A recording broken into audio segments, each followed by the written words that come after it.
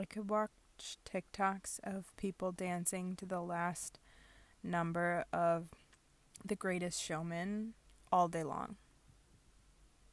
Honestly, that might not be an exaggeration. I could watch them all day long.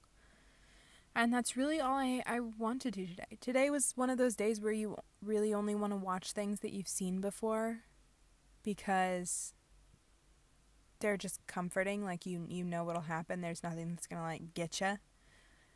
That, friends, is a note on anxiety. And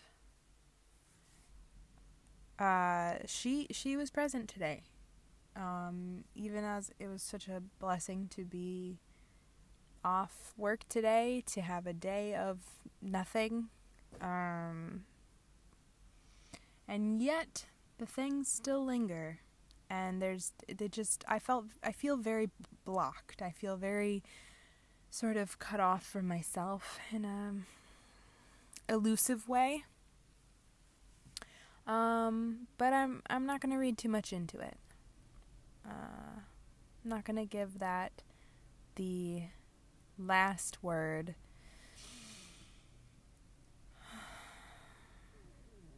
I'm happy to be here. I feel like that sounds like I'm so happy to be here. I feel like that's how that came out. But I am. I'm glad I'm here. I don't have much to share. And I feel like that means I shouldn't show up. But that's not how this shindig is going. We podcast, and whether we happy, sad, or numb as heck. Because that's how it goes. That's how life is. Sometimes you're numb. And sometimes this has been the theme, I think, of like the last few days, of avoiding, not feeling what it means to like passively avoid things, like where you're not like, oh, I'm going to do this thing so that I'm not doing this thing. Or I am like avoiding this thing. Like, that's not how avoidance works. Like, a lot of the time we don't know what it is that's just chilling, waiting for us to not have anything on our mind so it can jump on in. And some of it's real and some of it is not real. Like, your thoughts are not you. And that's a reminder for me. That is a reminder for me and for you, if you need it, if you want it, if you want to ponder it. And that your thoughts, they aren't truth necessarily. They aren't fact. And we just lean so... We're much more likely to think about the worst case scenarios than the best case scenarios. And it's worth it to challenge what you think. And maybe don't start that war, but just like say hey to the things that you notice are your brain doing. Because it's really easy to believe everything that you think about yourself or feel about yourself. And I know not everyone has a running monologue in their mind or hears their internal voice. But I think even if it's not words, it's feelings or it's whatever it is, and you get to say, what if it's not true that I'm a failure, or that I'm letting this person down, or that they don't love me, or whatever it is, whatever you're reflecting back to yourself, whatever you're choosing to believe, and not even necessarily realizing that that's what you're believing, but those thoughts that are tied into those beliefs. It's like our brain likes to follow like those pathways because they're well-worn pathways. It's like a path through the woods. You're going to follow the one that's obvious, that there's like nice worn footpath, there's no branches sticking out, everything's like clean cut and you can just walk and it's nice. But when you notice a thought that maybe isn't true, but it's something that you think particularly about yourself a lot. For example, I am difficult to love, or I am weird, or I don't deserve to be happy or to have a good the job I want or the dream I dream.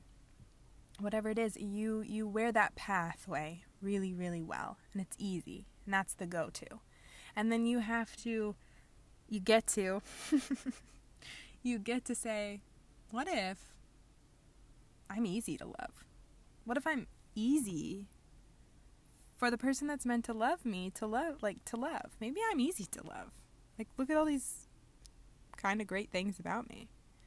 And what if what I dream about I can have, I can achieve?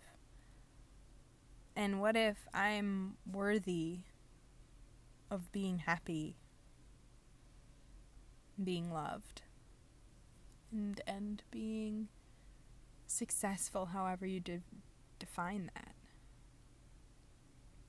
And kind of hacking that new path through the woods isn't easy, and it takes some effort and some intention, because you have to take whatever tool you have and make that new path. And there's bristly bushes catching your sleeve, and you're tripping over rocks, and it takes some time, because you have to keep going on that path. Like, you have to choose that path instead of the really nice, smooth, delightful path that you know so well, that feels so safe, even though it's keeping you stuck in some beliefs that aren't helping you. They aren't supporting you. They aren't wrapping you in sweet, lovely energy. So, yeah. Try and take the machete and hack a new path through the woods. And it doesn't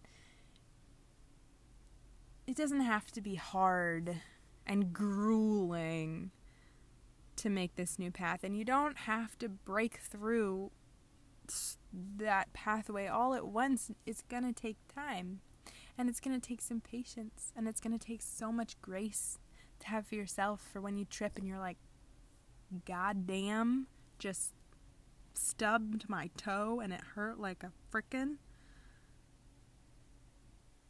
And then you have to be like, okay, it's okay, we're okay. And you get a little ice. All of this figurative, or maybe this is a metaphor. I literally looked up the other day, metaphorical versus figurative, because that's what I do in my spare time. And now I'm not sure which way this would apply. Feel free to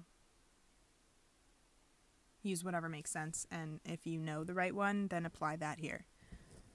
Thanks. Yeah. Be brave. And you don't always have to be brave. You can walk down the old path too. Because you're not going to be like today, not a strong day for me.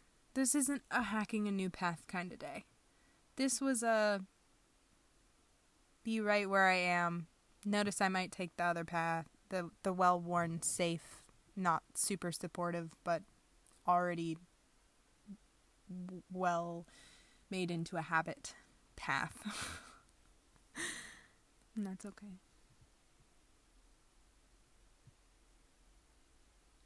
This is day 37. I don't know if I already said that, but it is. Day 37. My name is Carolee Lawson, and this is another Fill in the Blank Day.